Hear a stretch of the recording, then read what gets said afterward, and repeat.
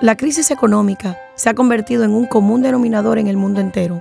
En estos momentos son pocos los países que pueden contar con una verdadera estabilidad en su economía. Sin embargo, es bueno saber que tú y yo no somos guiados por las leyes naturales, sino que poseemos un sinnúmero de promesas divinas que nos dan la autoridad de transformar cualquier situación adversa a nuestro alrededor. ¿Estás pasando hoy por alguna necesidad económica en tu vida? Te invito a apropiarte de las promesas de Dios que tiene para ti. Si tú te has rendido a Dios y le has hecho Señor de tu vida, nada te faltará. Dice la palabra en el Salmo 37:19, que en tiempos difíciles seremos prosperados y en épocas de hambre tendremos en abundancia.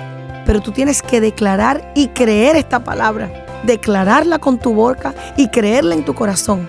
Tienes que parar de hablar cosas negativas y comenzar a transformar tu mente, tu entorno, con palabras de bendición, de provisión y de abundancia. Soy Marian Delgado y te animo a conocer más de cerca a Dios. Búscalo en la intimidad y pídele ayuda. Verás la diferencia en tu vida.